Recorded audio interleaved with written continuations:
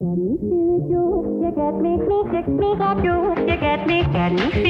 I'm Corey Nathan, and this is Talking Politics and Religion Without Killing Each Other.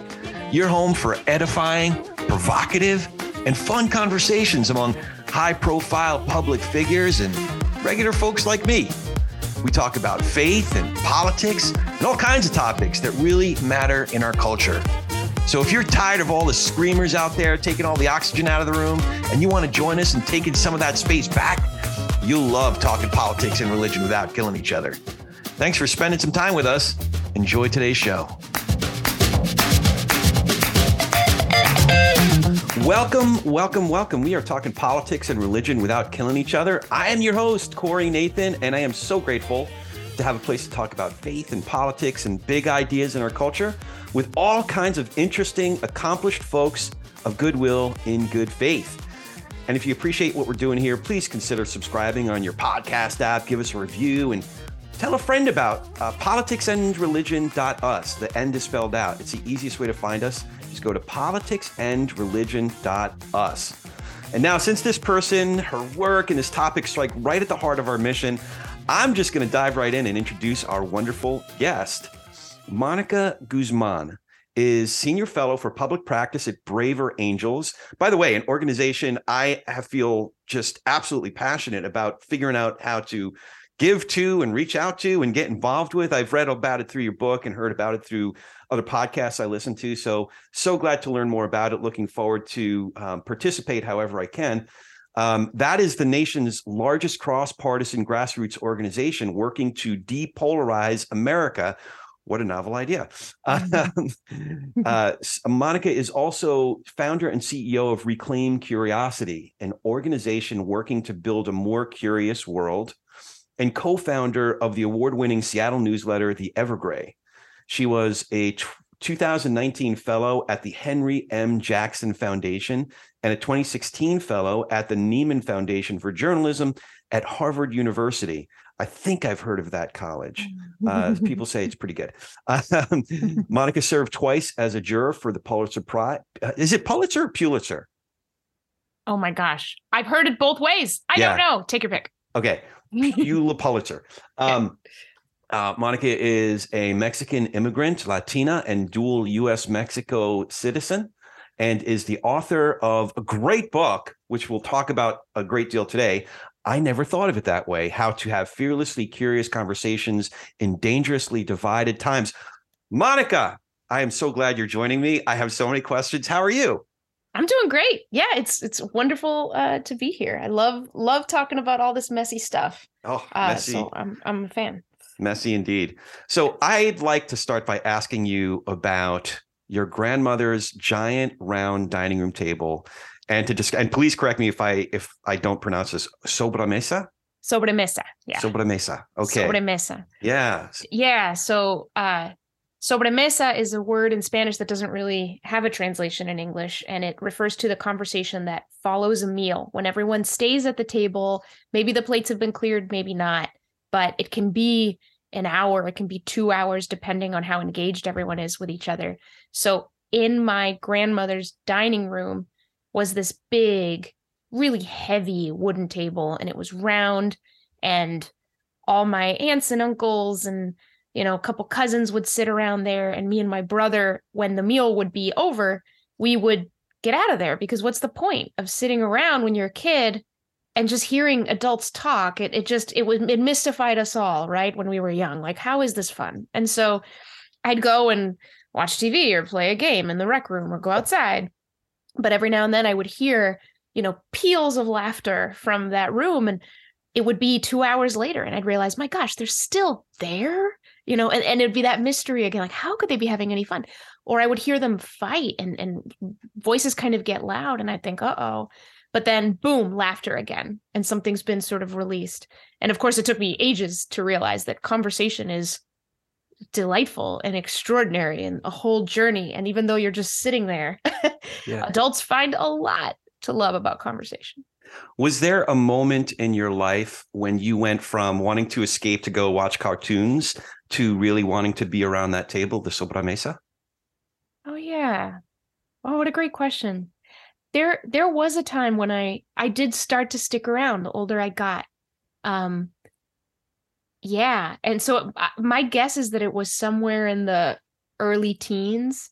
My grandmother's house, I remember she had toys for little kids, but once you're a teenager, what toys really are going to entertain you? So that the rest of the house got a little boring. So that was one thing. And then I did find myself more and more, I guess, enticed by whatever they were talking about. My parents started to become human beings in and of themselves instead of just protectors or authority figures in my life. And I don't remember the moment, but what a great point. I would sit there and I remember the feeling of, are people going to ask me to leave? Looking around where like the cigarettes started to come out, in the ashtrays, and me going like, do I belong? Am I allowed to say anything? And I would spend a lot of time, I think, listening.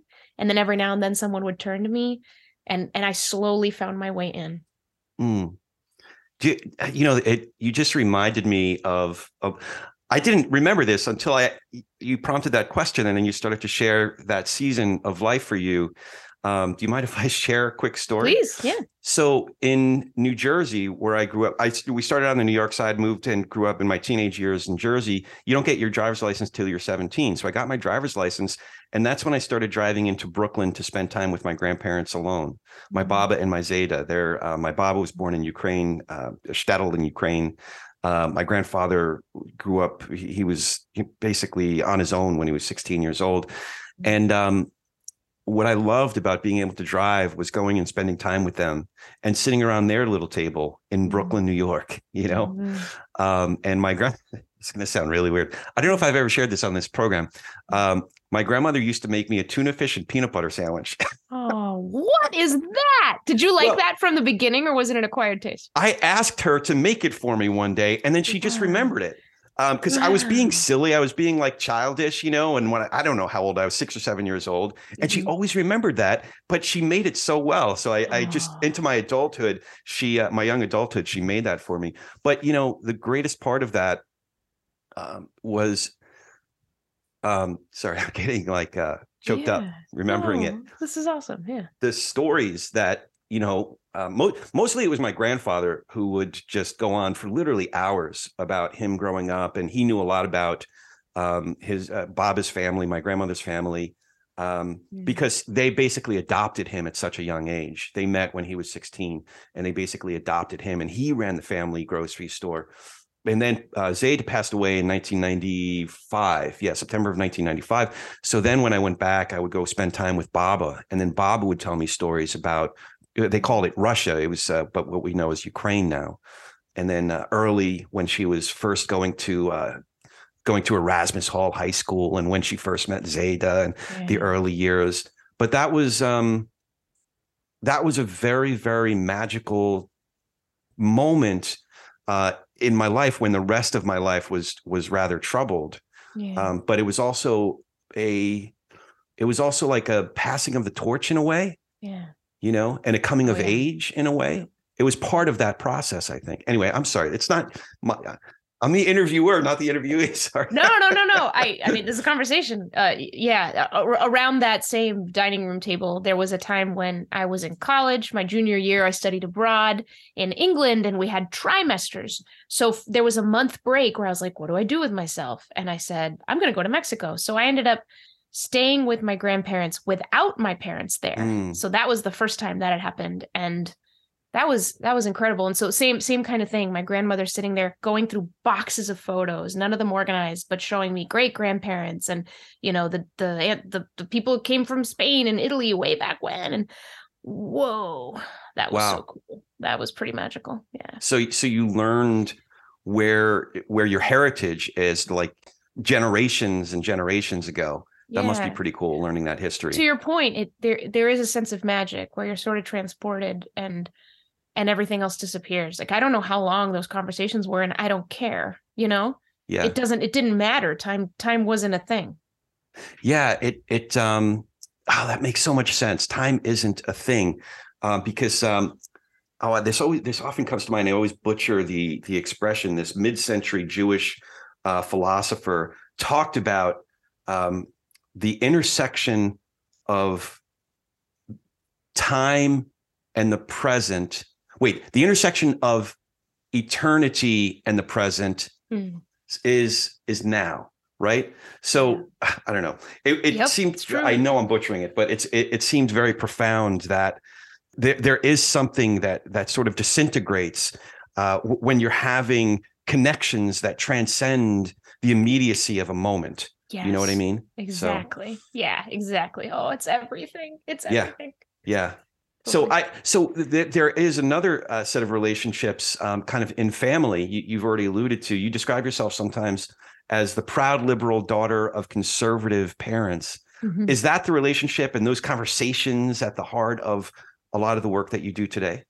Yeah. The more I've reflect back, so much of what animates what's become an obsession for me with the political divide, all kinds of social divides, really comes down to me and my parents. Were Mexican immigrants, became citizens in the year 2000. I was 17, so I was naturalized when my parents took the test to become American citizens. And it became pretty clear pretty immediately that they were going to be Republicans. And I was in high school at the time, and I was like, well, why? Really? You're going to be Republicans? Isn't Democrat the obvious choice here? What's going on, Mom and Dad? And so I was in my own silo, right? My own little hole. Yeah. And so the intervening years were just a lot of really interesting conversations. We're a very close-knit family. We still are. Don't hold a lot back. And so, it'd be loud. I sometimes would sit in restaurants going, well, it's a good thing no one around us understands our language, because otherwise we'd be getting all kinds of looks. So it felt like because we spoke Spanish in this small New Hampshire town where no one else spoke Spanish, it felt like we could speak at elevated levels because it was all background gibberish to anyone anyway. Yeah. So I think we spoke fairly loudly and argued about Glenn Beck and welfare and Clinton and George Bush and all that. Oh, man. Yeah. So then in the 2016 presidential campaign and election, that's when things got heated to an alarming degree, like it did for many families across the country. And the thing that really floored me, I think, was, I would have my conversations with my parents. They would be really tough. I'd get mad. They'd get mad back. It got kind of nuts. But we ended up at a place where I could go, okay, I see where you're coming from. I get that. It makes sense. I hate it, but it makes sense.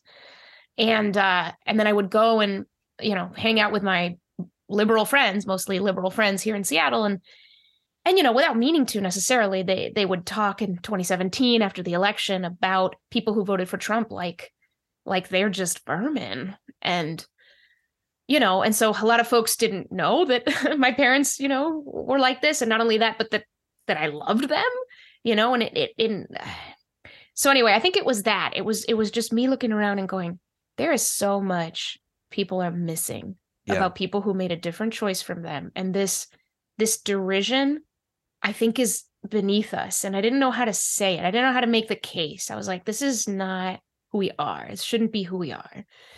So that, honestly, like, a lot changed from that. Yeah.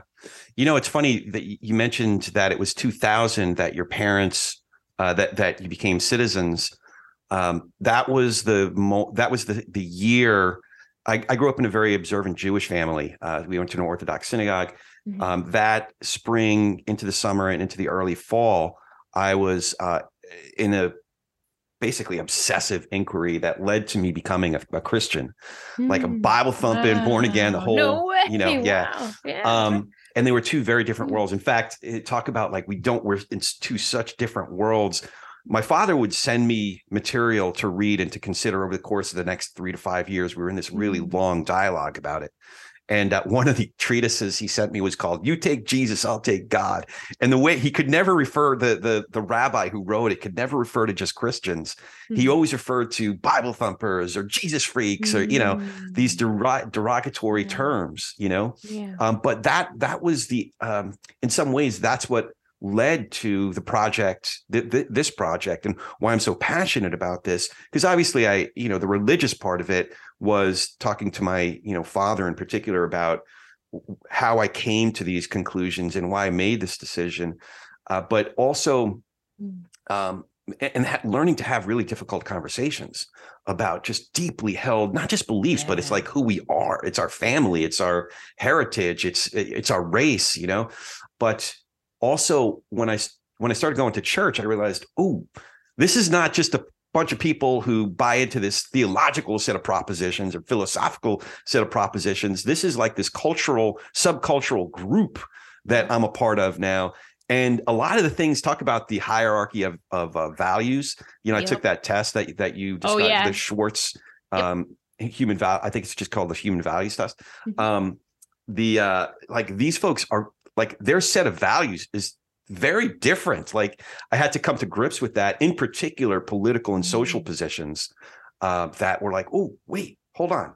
I don't necessarily, like you're saying I'm not part of that we, I'm part of the whole Jesus thing, so I was curious though, 2000 was an interesting year to become citizens. If it was post 9/11, would it have been more difficult for your family to go through that process? Oh yeah. I hadn't considered that. It's certainly possible. I'm not very familiar with precisely what changed on immigration and all the other things that we kind of questioned, as a country after all that. So I'm not sure, but I do know that it took a while, right? My parents were sort of waiting and waiting and waiting and waiting and waiting and waiting and waiting. So it can take a while to get an application all the way through. They were really happy. The photos from that ceremony, which I really like looking at them because they're just, they're holding their little flag and it's just so sweet. Yeah. And I'm just this awkward teenager next to them. But they really were very, very proud. And it's something that I've thought about. A lot of Americans who are native born don't have the experience of choosing America as their country. And so, I remember my parents studying up, on the United States and going through that testing process and everything. And they really felt it. They really felt that this is where they want to be. And anyway, it's a really interesting experience for immigrants who become citizens to choose a country. So you mention an incident in the book where an organization you were affiliated with made an assumption about your family's story that was a wrong assumption. And you even said just now that you emigrated from Mexico and ended up in New Hampshire. That's not where a lot of folks who emigrate from Mexico end up. How was that? What brought your family here? What was the situation? Yeah. So my dad studied chemical engineering in college in Mexico, but then his first job was in computer engineering. And so he was in that late 70s, early 80s computing thing that happened. And he loved it. He just fell for it. He was a coder his entire career. He recently retired, but he was a software engineer till the end. So he ended up working for a German company that had factories and offices, multiple places around the world. So he worked at the one in Saltillo, Mexico. And then they said, we want to transfer everyone up. We want to transfer you up to our facility in Dallas, Texas. So we went there and lived there many years as residents.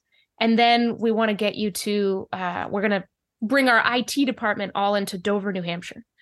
And then it was in that process, after we lived in New Hampshire a time, that my dad said, okay, it's time to, make this official, put a ring on it, if you will, and apply for citizenship. But it was through his work. That makes a lot of sense. I could now I'm making assumptions about that story, that journey that might lead one to become more conservative and support a George W. Bush, But again, like in your book, you caution against making assumptions like that. We shouldn't come immediately to conclusions. Well, this brings something to mind, actually. So there's someone I know who is also in journalism and also an immigrant. And she was telling me she often speaks to, Democrats, liberals, and then will also speak to Republicans, conservatives, rooms of very different audiences. And she was telling me how differently the two groups view her immigrant status. So when she's with Republicans and conservatives, she said, It's often like a point of pride. Like, I'm an immigrant. Look what's possible. You know, she could sort of hold herself that way. Like, yeah, I'll show what the American dream is all about.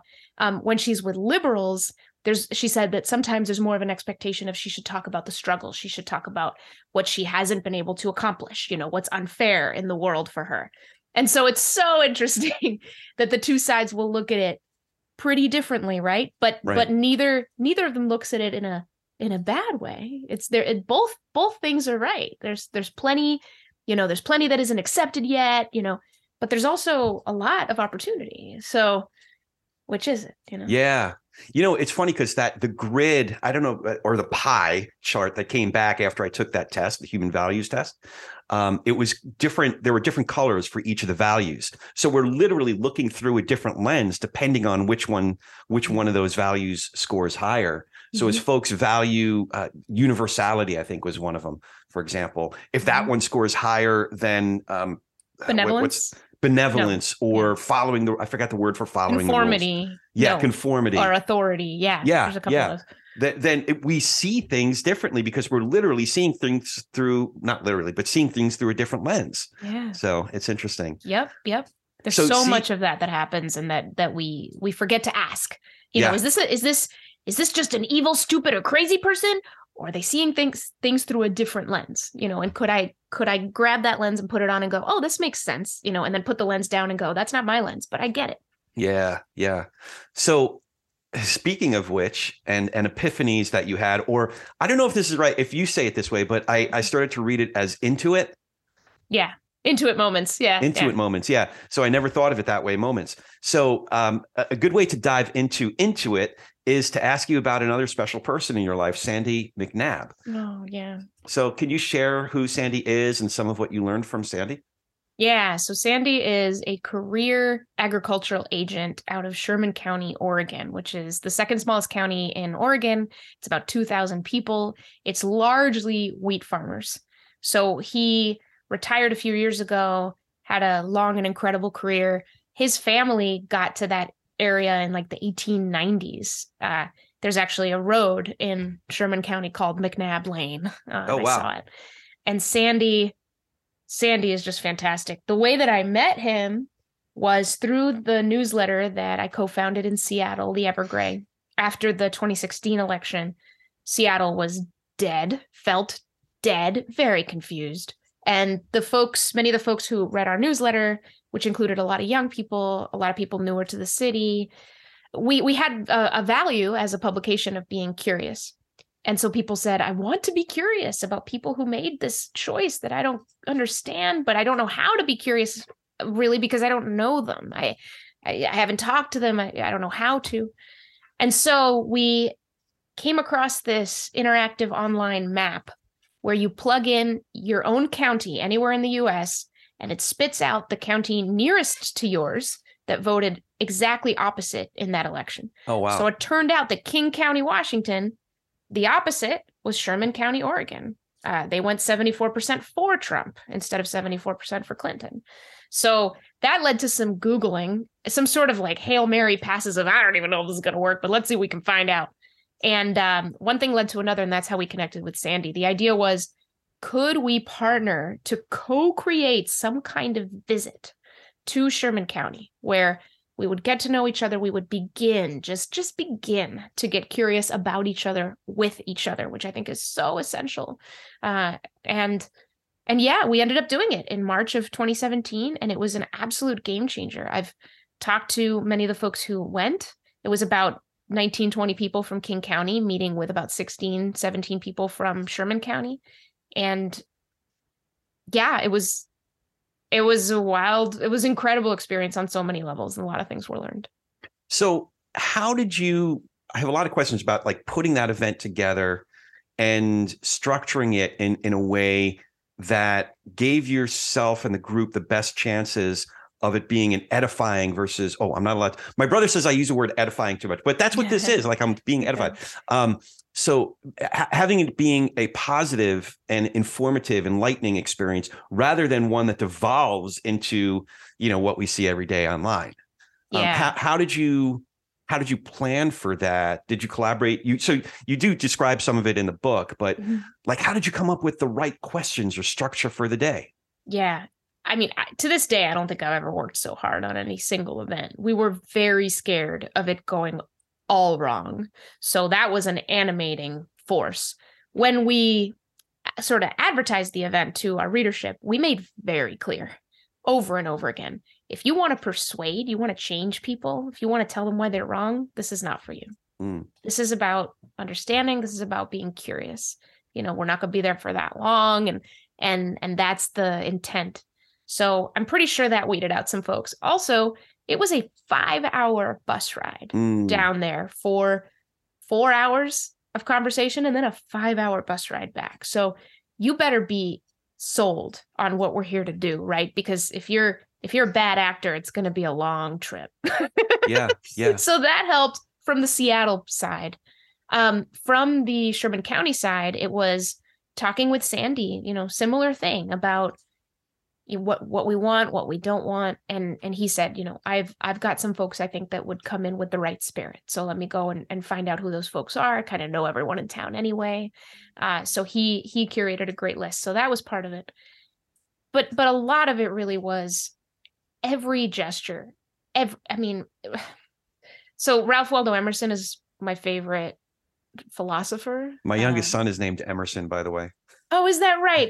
That's intentional for Ralph? Yeah. Love that's it. right. Oh my gosh, I love Emerson. But he says that, virtue emits a breath. So it's not the big gestures, it's everything you do. Like, how does the work breathe? Because if you say over here, oh yeah, we're here to understand each other, and then in the little ways you alienate and you dominate and you condescend, then who cares? So I was really looking closely at that. There were so we structured the event with Sandy, and I also reached out to a couple of folks who I kind of found them that they're good at focus groups and things like that. I remember one piece of advice that we had gotten was, don't show up with cameras. Don't do that. You're journalists, and yeah, we wanted to make it a story. Like, don't show up with cameras. Conservatives in particular have a real sort of shields up kind of thing to any sort of media that can really, if you want this to be, it was sort of like a question. Are we prioritizing the story or the experience? And we said the experience. Okay, we're leaning there. Cool. That was one thing. Another was the first question was really important. We had everybody go around and say, what would have to happen here for you to feel like it was a good use of your time? And everybody basically stated the mission, right? One after the other. Like, I'm here because it just feels like we're too divided. We're missing a lot about each other. I can't stand how angry we are. I know there's a divide between the city and the town. I hope you all can understand us a little better. Things like that. And so once everybody heard that from everyone else, man, it just aligns everybody. It locks you in. Maybe one of the most important things is that we didn't just start by talking about politics. We started with a tour, a bus tour of Sherman County. It wasn't very long because we got there a bit late, but we were able to see like the endless wheat fields and hear from people for whom this is like life and this is everything. Not only is it life in terms of livelihoods, but they're also making food, And there's this moment I talk about in the book where Darren Paget, one of the farmers from Sherman County, during the event, we had all eaten sandwiches. They had donated it. And he goes, if you knew what it took to put that sandwich on your plate, and you just could hear a pin drop. And everyone in Seattle was like, oh my God, what do we know in the city? We don't know anything. So there was a lot of humility. There was a lot of eye-opening moments and a lot of heartfelt, just candor, throughout.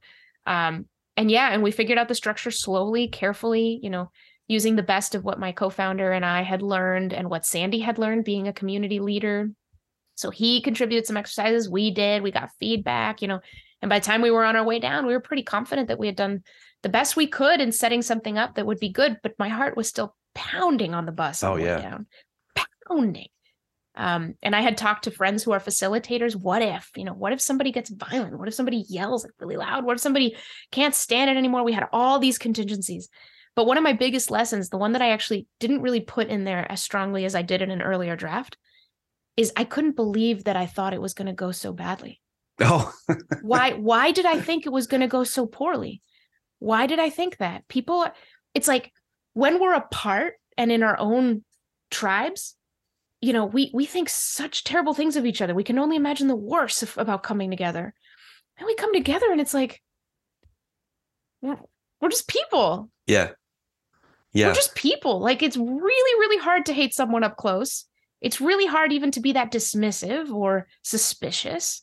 You're also worried about yourself. And so you're careful, but you're open and you're warm and you're open-hearted. And that was a big thing. I was like, what was I so afraid of?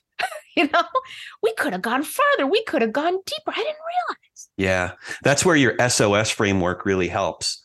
To understand the dilemma that we're in and the degree to which social media only exacerbates that. What I mean by SOS, and you can describe it obviously better than I could, but sorting, othering, and siloing. I got that right? Mm-hmm. Okay.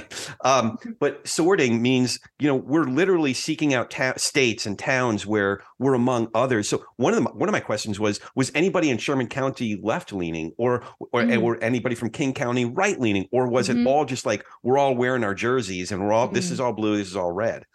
No one from King County was right leaning.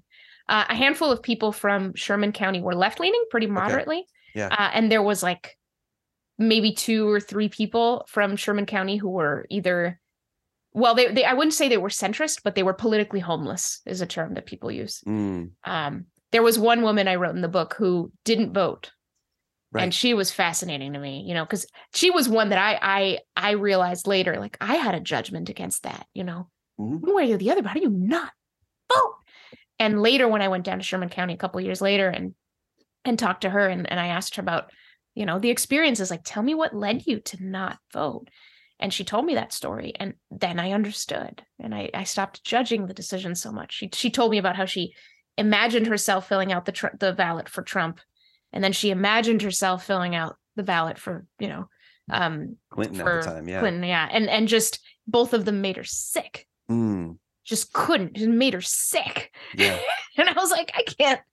How can I judge that? It's like the diversity of perspectives is one of the most incredible things about our society. Yeah. And it's so easy to stand in judgment of someone who would make a choice you think is so silly to not vote. It's like, well, walk in her shoes for a bit, like learn about her background, learn about how she voted for Obama and then saw a lot of stuff she didn't like. And then she kind of crept to the Republicans. But even then it was a little rough. She didn't vote, and that was the right choice for her. And it took me a while to understand that. Yeah. Yeah. Yeah. I realized that I had the luxury of voting on principle in 2016, because that's when I realized, oh man, I really got to make a decision here. Now, I was never considering voting for Trump, just to kind of put it all out there. But Clinton was not. I wondered, though, if I didn't live in California and I lived in a state like Pennsylvania, Wisconsin, Michigan, would I be afforded the same luxury of being able to cast a vote in 2016? Who was it? Johnson was the independent or the libertarian or whatever. Maybe. Yeah. There was a third, Gary. I think it was Gary Johnson. I think it was. So I just voted for Johnson on principle because my vote in California doesn't. Like, listen, for president, it doesn't really matter. Like the Democrats going to win, at least for the foreseeable future. So I do wonder, though, what I would have done. I think I would have brought myself to voting for Clinton in 2016, at least on the resume. There's a lot of positions she took that I had a hard time with. There were a lot of other Democratic candidates that I would have had an easier time voting for. But I get it. Everybody's the way that they arrive at their decision, to me, is almost more interesting than the decision itself. Exactly. Oh, it absolutely is. It absolutely is. That's beautifully put. Yeah, that's the thing to get curious about. Figure out what path they took to that decision, and you'll discover some things that you may not have thought about. And whatever judgment you have will, it'll change. It'll change. So that landscape that you describe in Sherman County, Oregon, it made me think of it made me make this analogy between our default posture. A lot of us have this default posture, and you described it before, as one of just automatic contentiousness. If we get into these conversations, it seems like we're automatically pre-wired, but I don't think we're pre-wired. It's more like a bad habit that we've learned to be in this contest. We want to win the contest. And we think that we can persuade if we drop the perfect rhetorical little bomb, you know? And that to me in Sherman County would be like soil that is just completely crusty, that has no nutrients in it, you know, that it can't go anywhere, that it can't grow anything. Yep. Whereas curiosity is fertile soil. Yeah. So and this is a lot of what the book is about, but I'd love for you to share how you begin to penetrate that crusted soil, that default posture of contentiousness, and ease someone into a posture of curiosity. Mm-hmm. Yeah, I think the key is that people can't hear unless they're heard. And so it's about actually hearing the other person. A lot of times when people come together across disagreement, they come with their shields up and some guarded suspicions, assuming that it's going to be a showdown or a test of their intelligence or how much news they've read or the statistics, you know. And that's part of it, is we often make this about facts, you know, and about figures and all of that, as if facts would lead everyone to be Democratic or everyone to be Republican or everyone to be liberal. That's just not a thing. This is not a thing. We don't even want that. That'd be dumb. So, you know, given that, what you need to do is look at each other as people, not as a label, not as a representative of a group. You have to recognize that other person, even if they believe something you think is just ridiculous, they're a lot more than that belief. And that belief may not come from the malevolent place you assume it comes from. So that's it. It's like you look at it as fertile soil. Honestly, that's it. It's like we often talk to projections of people that are in our minds. We're not even really talking to the people themselves. We're not even able to see them really. We just approach ready to fight from whatever we know about their opinion. That's enough for us. Like we go and we start. So it's honestly about just seeing it differently. We often look at the other person as just, I have nothing to learn from you. Right. And that's the thing to change. I have plenty to learn from you. The fertile soil is you. Is who are you? Right. Where did you come from? What's going on? What's in your backstory? And yeah, once you kind of, you know, I talk about beginning by asking yourself the question, what am I missing? Okay, here's a disagreement. What am I missing? Here's my judgment. Okay, but what am I missing? Can I turn my judgment, which is really an assumption, into a question? Can I check my assumption? How can I do that? And so once you go there, I mean, the questions are endless. Yeah. Absolutely endless. And if you notice yourself getting angry, get curious about that too. Why am I angry? What feels threatened? What am I afraid of? Is that fear justified in this moment, in this conversation?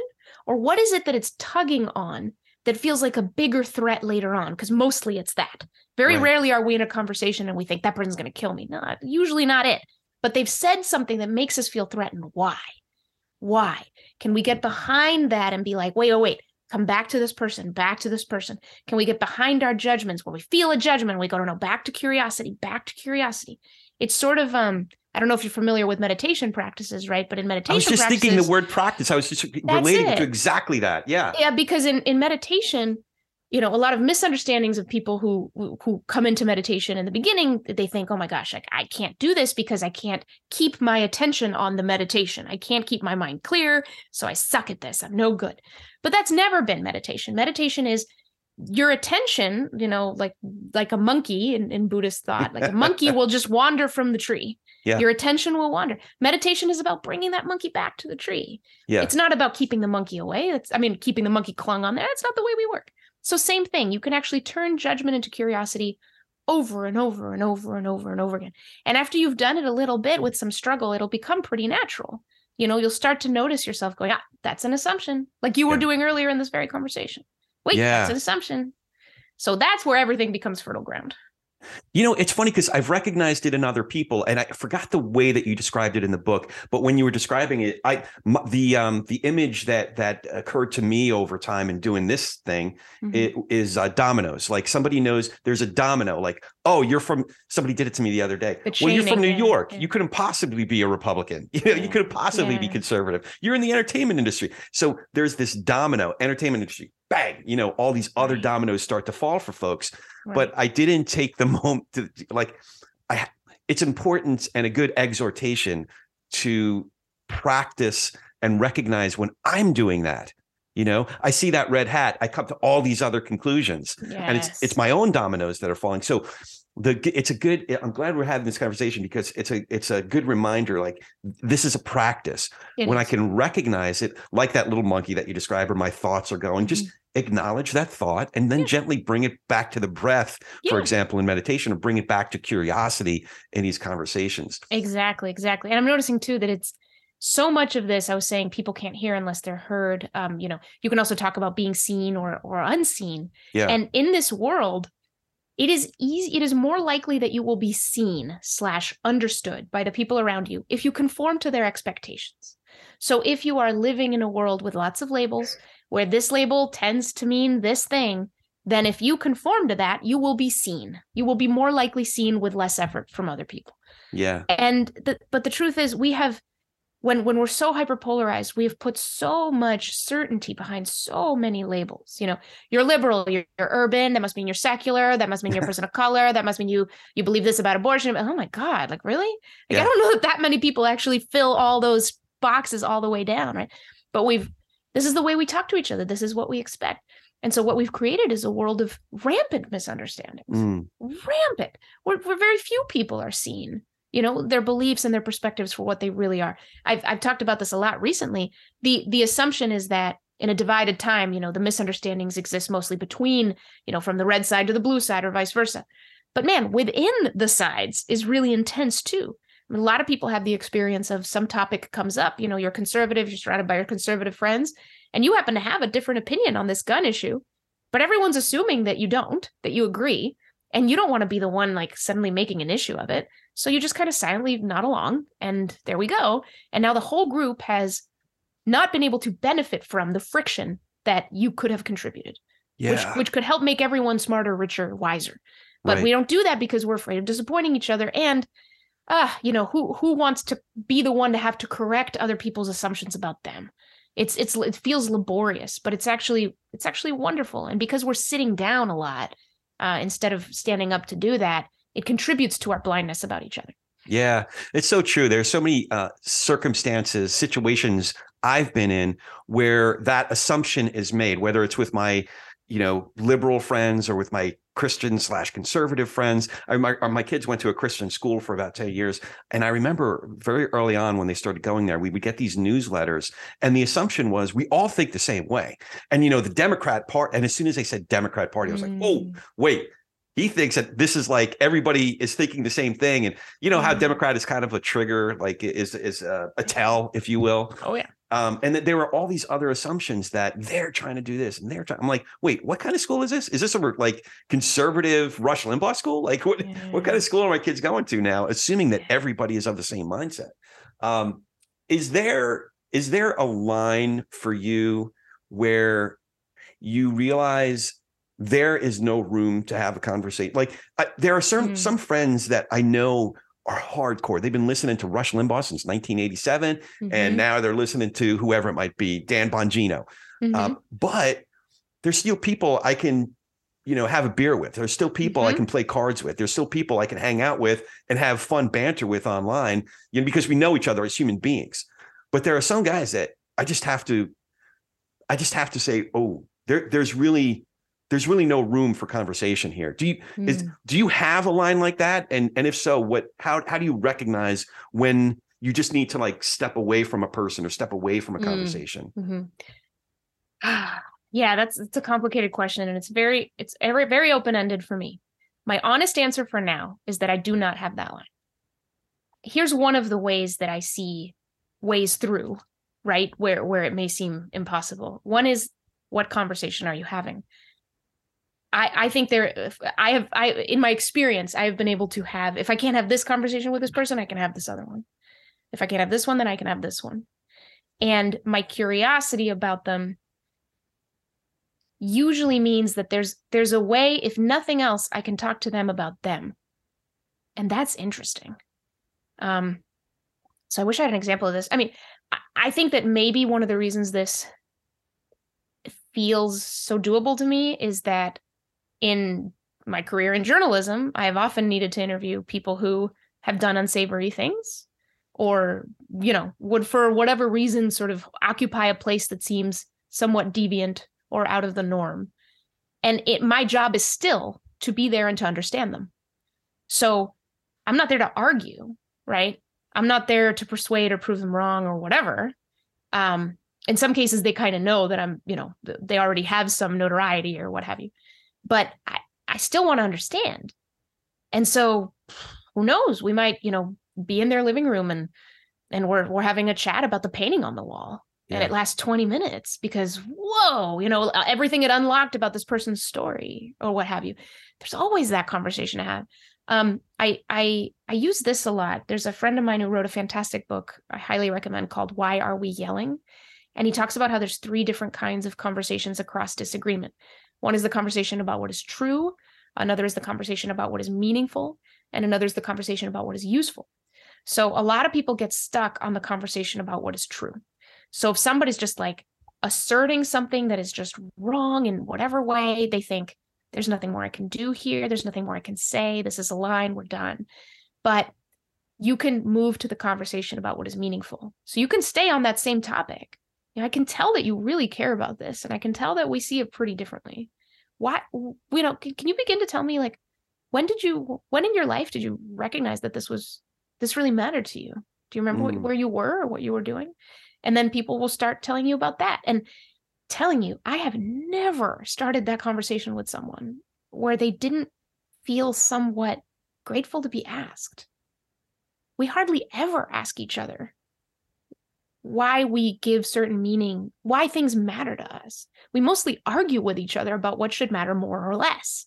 Right. But we don't usually just start with that pure curiosity of, wait, where does this come from for you? So there's that. Now, I don't want to dismiss, your other kind of part of that question, which is, when do you know to walk away? Because there's still moments to walk away. I think the analogy for me is heat in a conversation is good. The question is whether it's cooking something or burning something.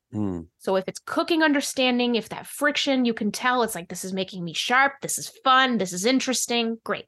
If it's burning a relationship, if you can feel that hole in your stomach, like, my dignity is being attacked right now and I don't know what to do about it, get out of there. Yeah. Yeah. I've had a few of those moments.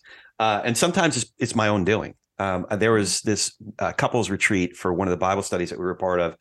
And I woke up the next morning really, really early. I'm like, Lee, we got to go. My wife's name is Lisa. Oh, wow. Yeah. And because the fellas and I stayed up late one night and I just kept on asking questions about scripture. The guys that I was with were all, very pretty far right politically. I'm pretty conservative, objectively speaking. But there were certain things that we were coming across in scripture where I was like, wait a second.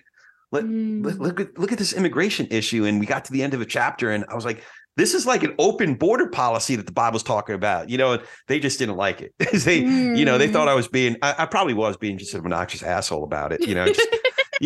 I'm from Jersey. Like, that's what we do, and it wasn't going over well.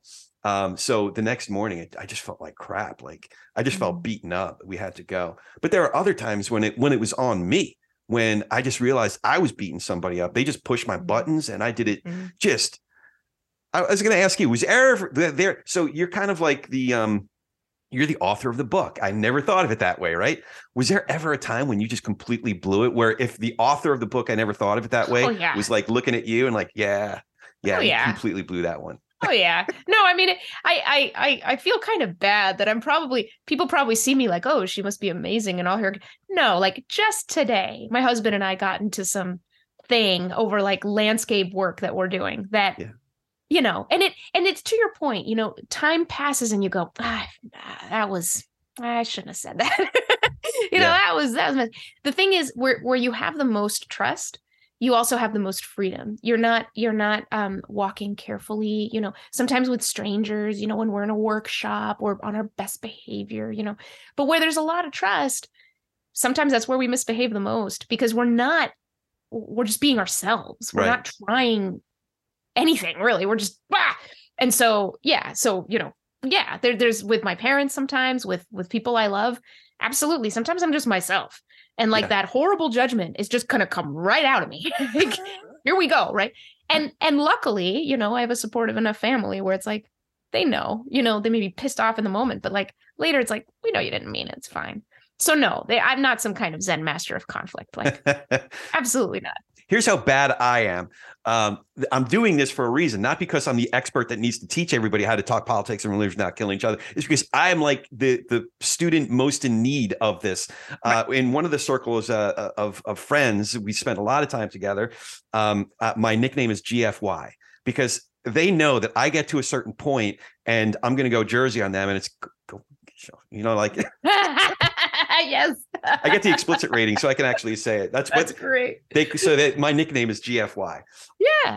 And you know what? Sometimes that's awesome. That's the thing. Because I also feel this is a misconception. A lot of conversations I'm in, that the idea is like, we're always going to, every argument has to be really, really calm all the time. Like, no, heat is good. And as you build trust, that means that it can handle some of that. Like, what do you mean? Yeah. And sometimes if there's enough trust, that sort of sharp rebuke can be what gets you to be honest. Yeah. Because sometimes people just pretend, right? Sometimes people are hard.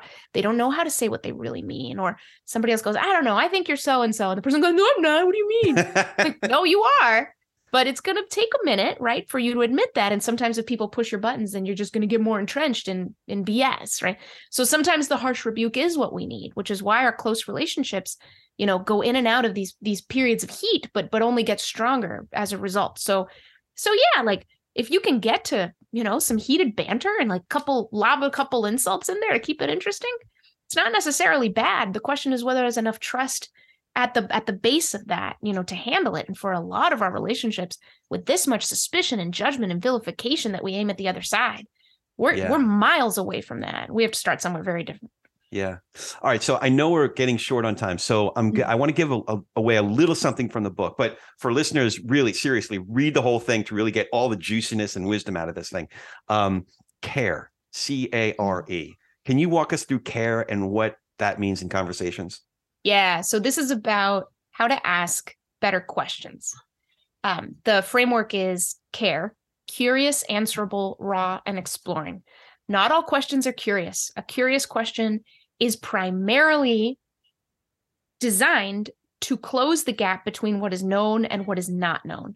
Anytime that you stick an accusation in a question or, a gotcha, try to corner someone, it's not a curious question.